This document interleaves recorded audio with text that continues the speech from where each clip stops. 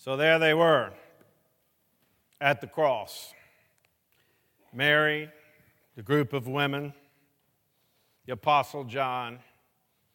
Their hearts were imploded. All the dreams, all the connections, all the love that they thought they'd found in at least the prophet that was going to bring Israel's redemption. They had some skewed idea about his messiahship blown up in their face. Their trust wounded, if not shattered. Their hopes dashed. On the Jewish third day, the women went to pay their last respects to Jesus, actually. They went to get a dead Jesus. They went to minister to a dead Jesus. The tomb was empty, and they saw angels that said Jesus was not dead but alive and risen. So they went and told the others what the angels had said. And as you know, the others began to celebrate and clap and sing and enjoy. No, they did not at all. In fact, it made no sense to them. In fact, the Greek word is often used to describe a person raving in illness, in sort of hallucinations. I was with someone about 3 weeks ago who was there in the hospital and just raving about someone was kidnapping them and holding them in the mall, a family member. It's just empty. It's just madness. That's what the report sounded like to them. But Peter just got up and ran to the grave, as Peter was apt to do, probably without examining or thinking. He just did it. And when he got there, the tomb, sure enough, was empty, and the linen cloths were there. And he marveled. Now, this word can be used marveling in unbelief or marveling in belief, but in Luke it's usually positive. So we'll just assume that he was halfway there, on his start to the way there of believing. That's where our two come in. When those that went to the tomb returned in their great spiritual vigor, they got the heck out of Dodge. They left town. I want us to take some time today, with the time we have, to look at Jesus' restoration of these two on the road to Emmaus. Do you know that most of Easter season in the discipleship of knowing and following Jesus as focused by the liturgical year, the Christian year, that much of what Jesus did this season focuses on? Jesus spent almost all of his 40-ish days restoring those closest to him, their blown-out hearts, their shattered faith, their distorted theology and hermeneutics. All that they were was in a bad place. And the risen Son of God spent his focus, incarnate in his risen flesh, on those closest to him. I hope you will experience this sermon. The risen Christ, as we walk through this scripture together, restoring the places that may be blown out in you. Certainly as a community, you all have suffered a great loss. In many ways, especially those that knew Aaron well and care deeply about the young women who are still hospitalized, as far as I know. In my prayers, I've been praying as though they are. You're stricken with grief. Life is blown up in your face. But even as a community, often if we're not even close to the person, it triggers griefs and disillusionments and despairs and doubts. My prayer is this morning that you will allow Jesus, as we look at the road to Emmaus, and we won't get to see much of it, that he'll start to restore your heart. Could we pray a minute? Lord, just do that right now. I pray by your risen presence. Penetrate our minds, our hearts, our past, our present, our anticipation of the future. Lord, just come now and impart yourself to us through your word, through your body, through worship, by the Holy Spirit, in the preached word. In the name of the Father, the Son, and the Holy Spirit we pray. Amen. Well, since I'm not going to get to my sort of gathering up of how Jesus restored these disciples from a blown-out heart to an ignited, burning heart, from a kind of skewed theology and hermeneutic to a Jesus-centered, Jesus lens of interpretation, I'm just going to go through right at the beginning the 5 R's. I've gathered it that way for this sermon. I use all kinds of different sort of motifs to describe this restoration ministry of Jesus. The first R is he relationally, and I'm going to throw in bodily, showed up, became present. Secondly, he relieved. It relieved in the sense of they had something on their existential and emotional and spiritual and maybe even physical stomach and mind and heart that needed to be relieved and released. He relived with them. He bore their sorrows and their griefs. Then he rescued them with a lovingly firm intervention. We'd call it prevenient grace in our tradition. Then he reframed their view of God in Scripture and the Messiah and helped them get oriented from God's point of view as to where they were in the mission of God and the life of God. And lastly, he reignited their heart. We may get to the first two. So hold on. Well, our two left town. Who were they? Well, we know Cleopas, and the other is no name given. So we'll just call him NNG, or her for that matter. Like scholars, of course, are greatly differing on who Cleopas was and who this no name might have been. Some conjecture that the Cleopas here might be the same person that was the wife of Clopas in John. So maybe it was a husband and wife. I like to think of it that way. But I want to invite you to think of it this way. The NNG person, that's you. That's me. Probably we're not going to go down in the annals of history that in the early 2000s, Michael Lindsay impacted the world and the church. Probably most of us will just be NNGs. So would you show up on the road there? Where were they going? Emmaus. It might have been an hour away and an hour back, but probably 7 miles there, 7 miles back. But this much we know. There was something going on in the two that makes it very difficult to understand why they left. I mean, they just heard from women, we saw angels, Jesus is alive, folks ran to the grave, yes, he's not there, come back and say, we went, grave cloth, he's not there, and in their spiritual vigor, their hunger for God, they got up and left. At worst, they were following this impulse. We're not going there again. We're not going to believe that kind of stuff.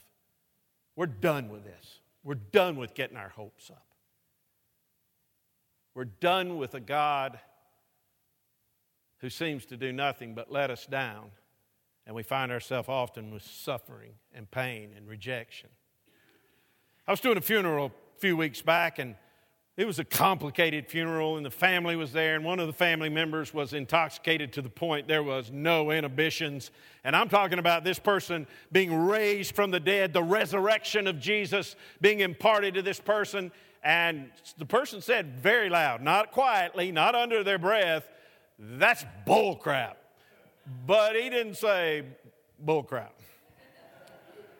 Now, let me say something. The much maligned Wilmore community that we are always kind of framed as a religious, nigh Pharisaical community, nobody in that church had any other impulse but to understand where that person was coming from. Their hearts went out. Their arms and minds and hearts went open to that young person. But that's off the subject. But it's in the direction of his proclamation that perhaps Clopas and NNG left town.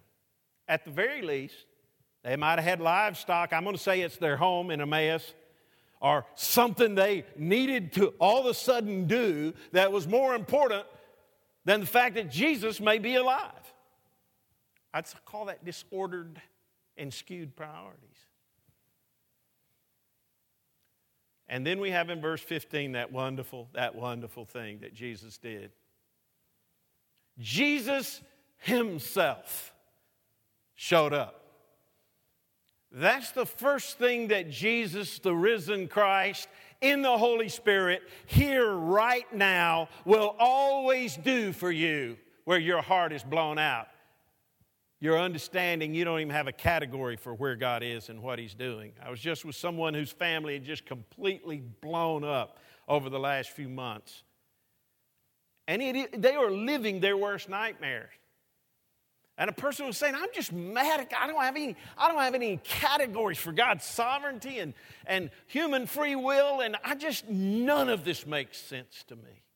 Jesus is a specialist at becoming present right at that place. And that's what He did. He showed up. Now, I would have expected Him to show up. I would have loved it if He'd shown up and grabbed their face. I won't do this to Mrs. Olson or Miss Olson because it would be crazy. But I wish they just grabbed their face and just said, "It's me." I love the humor of shock. I would love to have seen them. But that might have inflicted more trauma. But it certainly, now I want you to know He kind of appeared to Mary Magdalene in something kind of similar to that. So don't say God never do anything like that. In fact, I've heard people say, the Holy Spirit is a gentleman or gentle person. Well, I believe that, but read Scripture.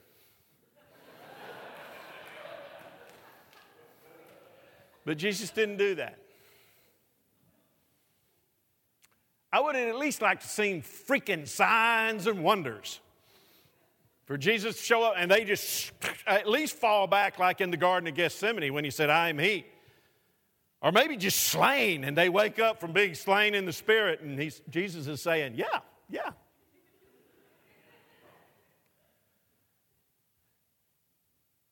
God Almighty in the person of His Son in risen human flesh, the salvation of all of history, showed up and started walking the wrong way.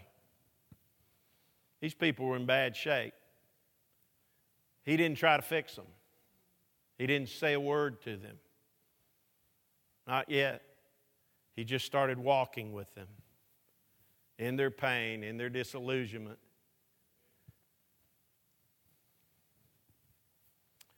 What was Jesus doing? I believe this is what Jesus does always in His restorative process.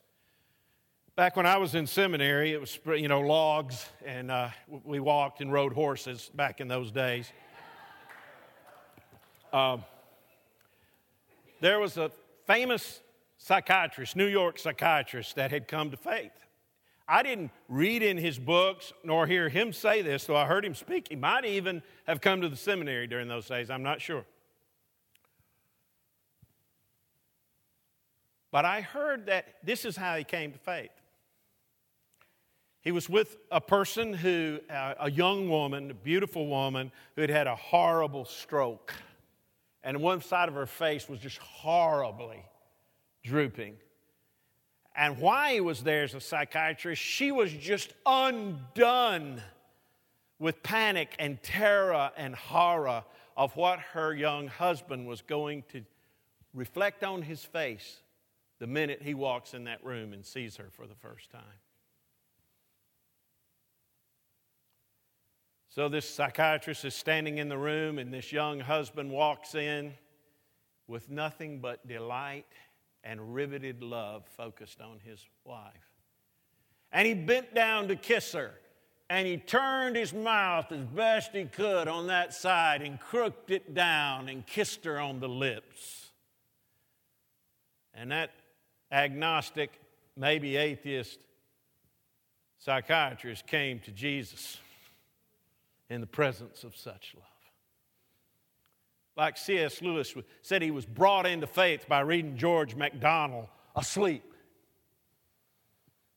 That's where Jesus' restoration starts, men and women, and it's here right now for you.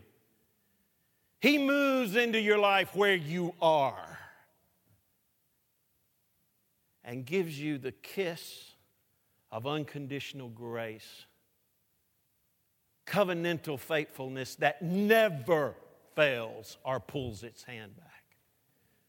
Agape that goes into your suffering and bears your grief and your pains and your horror and becomes present in your nightmares and begins before you know it, way before you recognize Him,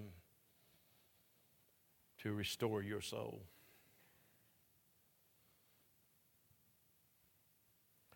And then Jesus did something curious. He is only the Word that spoke into being when there was nothing, everything. I'm at seminary. I use a theological word, ex nihilo, or however you say it. I'm sure that some slur the Latin. The way I said it's the way the Latins would say it, of course. It being a living language and all.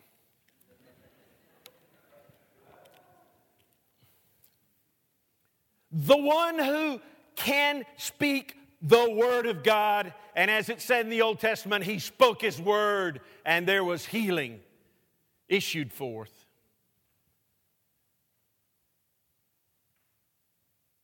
He didn't lightning strike them with a creative word, with a fixing word. Once again, He just walked along and listened and started to ask questions.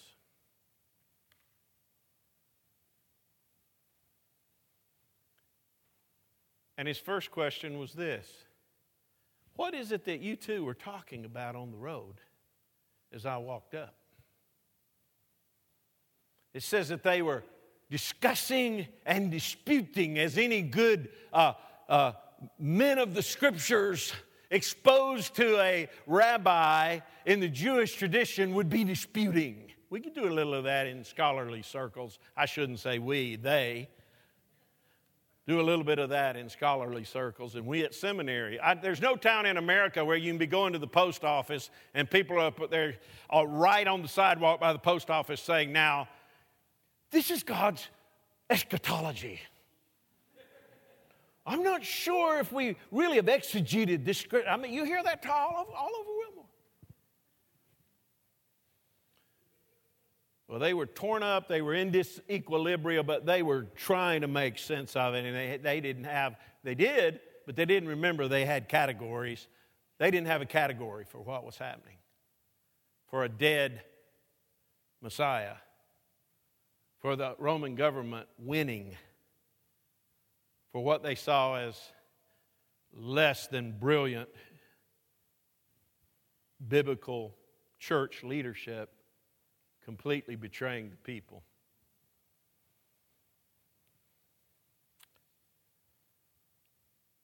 Jesus said, what were you talking about? And it stopped them in their tracks. Have you ever asked a person a question and you touched a sore spot? You touched a wound. And all of a sudden, all of their emotions, all that they're feeling, sometimes their existential being just pulls up to their face. Happened with Barry. This was 20 years ago. I have his permission to share this story. He was a surfer guy. You would love Barry. Blonde hair. I mean, he looked like the David statue. That's a little overstated, but not by much. I mean, when you just think of, man, this person is cool and cut. That was Barry.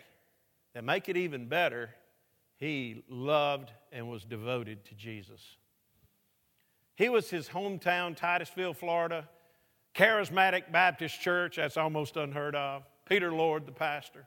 He was their hero, called to ministry. He was at Columbia International University where I taught. He took the campus by storm. Everyone knew and loved Barry. And he gave Jesus credit and glory. Made you love him all the more. But something had gone out in him. I thought at first it was just temporary, but something had left him. His life seemed forced. Even his joy seemed like it was of volition rather than out of his heart and out of his being. He was a student at the time. He later was in the outdoor program that I led, but I just had him in class. I know him that well, so I just asked him one day, Barry, what's happened? You seem angry to me. His face literally went flush with what looked like grief and anger. And he said, I can't tell you right now, but I'll tell you later. And he just rushed out of my office. Something akin to that happened to Cleopas and NNG, maybe to you. A doubt that you hadn't been able to shake. An abandonment that you can't get over somehow. Something, no matter how much food you eat or alcohol you drink or Jesus you try to shoot in your veins like an antidepressant or an anti-anxiety, you're still scared and afraid, alone. And if somebody touches it, you can see it's still alive. The risen Christ wants to come today to you just as surely as on the road to Emmaus. Would you open yourself in this moment? Somebody's saying it's a sermon about over. It's close, but it's not over. Well, Cleopas said, are you the only person, the only visitor in Jerusalem that doesn't know what's going on around here? Now, you all get the irony of this? Now, we have to be fair. The Scripture says their eyes were seized. They were covered. It was kind of a strange combination. Scholars can't seem to land on it, of just kind of the hardness of their heart and holding their categories about the Messiah and God so tightly that they can't see Jesus. They're so wrought up inside and distraught, they can't see Jesus. But even there seems to be, in the passive tense of this verb, God at work sovereignly, keeping them from seeing Jesus right at this moment. But you know, Jesus could have said, well, I was kind of there, kind of in the middle of it all. Surely he could have used this to seize the opportunity to get down to the heart of the matter. I have a lot of really good prophet friends. And every pastor needs good prophet friends. But if Jesus had given away to his prophet personality the way a lot of my prophet friends are, they'd say, quit all this mamby-pamby and get down to the restorative work. The way of love of the sovereign God whose name is love, the ways of power, the ways of ministry, the ways of healing and restoration are to become present, incarnate, and attentive to bear the pain and misery and confusion, the way of suffering. That's just what Jesus did. He asked another question, and I'm at the time that in 4 minutes I will, or 5, close.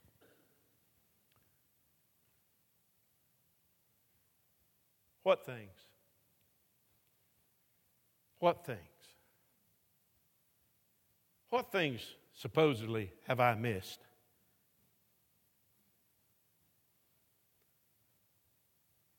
Why would Jesus ask those questions? I think there's at least 3 reasons. One is, as I've sort of hinted at before, God is not about a quick fix. Jesus is not about being Dr. Feelgood. And he's not against us feeling good. In fact, that's part of shalom. But he's way more interested in us developing, well, count it all joy when you encounter trials, because the testing of your faith brings maturity. He's way more interested in us becoming A person that's not panicked and undone and strung out and frantic about pain and setbacks and losses. Because in a fallen world, it's just a playing field. He wants us to learn how to bear one another's burden and don't turn away our face from the horror of it. And by the fruit and power of the Holy Spirit, bring love, joy, peace, patience, goodness, gentleness, self-control into that situation. At least Jesus knew they had something on their stomach, existential, mental, spiritual stomach that needed ipecac. They had to get it off. There wasn't any room for anything but pain. It may be I have a psychologist friend who is, have you noticed I have lots of psychologists and psychiatrists on my mind, who would often say that person was just too fragile to be healed. Just too fragile to even be spoken to. I once went to visit a woman, her husband was afraid she was going to kill herself. She was so depressed. And you all know I am not a quiet person, if you know me at all. And I went in to read some scriptures and pray for her, and I got ready to read all these scriptures, and I'm whispering. I've never done this before or after. I'm just whispering. God, when you pass through the fire, I am with you. When you go through the floods. And she just burst out crying, and she said, how did you know? How did you know? When I'm at this place, the Word of God just crushes me. How did you know to whisper? My focus was on her. I didn't even say anything, but I should have said, I did know. Jesus knew. I believe part of why Jesus was asking questions, whether they were just too fragile to be intervened with just yet. And boy, did it come with Barry and with them. Barry told me that his mom and dad had a head-on collision with a drunk driver. He'd gotten a call, said that he needed to be there or he was not going to see his parents alive. He drove like a crazy person to get there. He pulled up in the parking lot. He said, my pastor and my family were in the parking lot, and I knew. I walked up. They said, your dad is dead, and your mother's probably not going to live. Barry fell on his knees. He said, and I cursed God. And he said, I hadn't taken it back in some part of me. I can't take it back in some part of me. The disciples poured out Jesus of Nazareth, mighty of God, just like Moses. We thought he was the person that was going to redeem Israel. And our leaders failed us and had him delivered over, killed, and crucified. And now our women are saying they saw angels. Makes no sense to us. Saying he's alive. And some ran to the tomb, but it was empty, but they didn't see him. They just didn't. They don't have a category.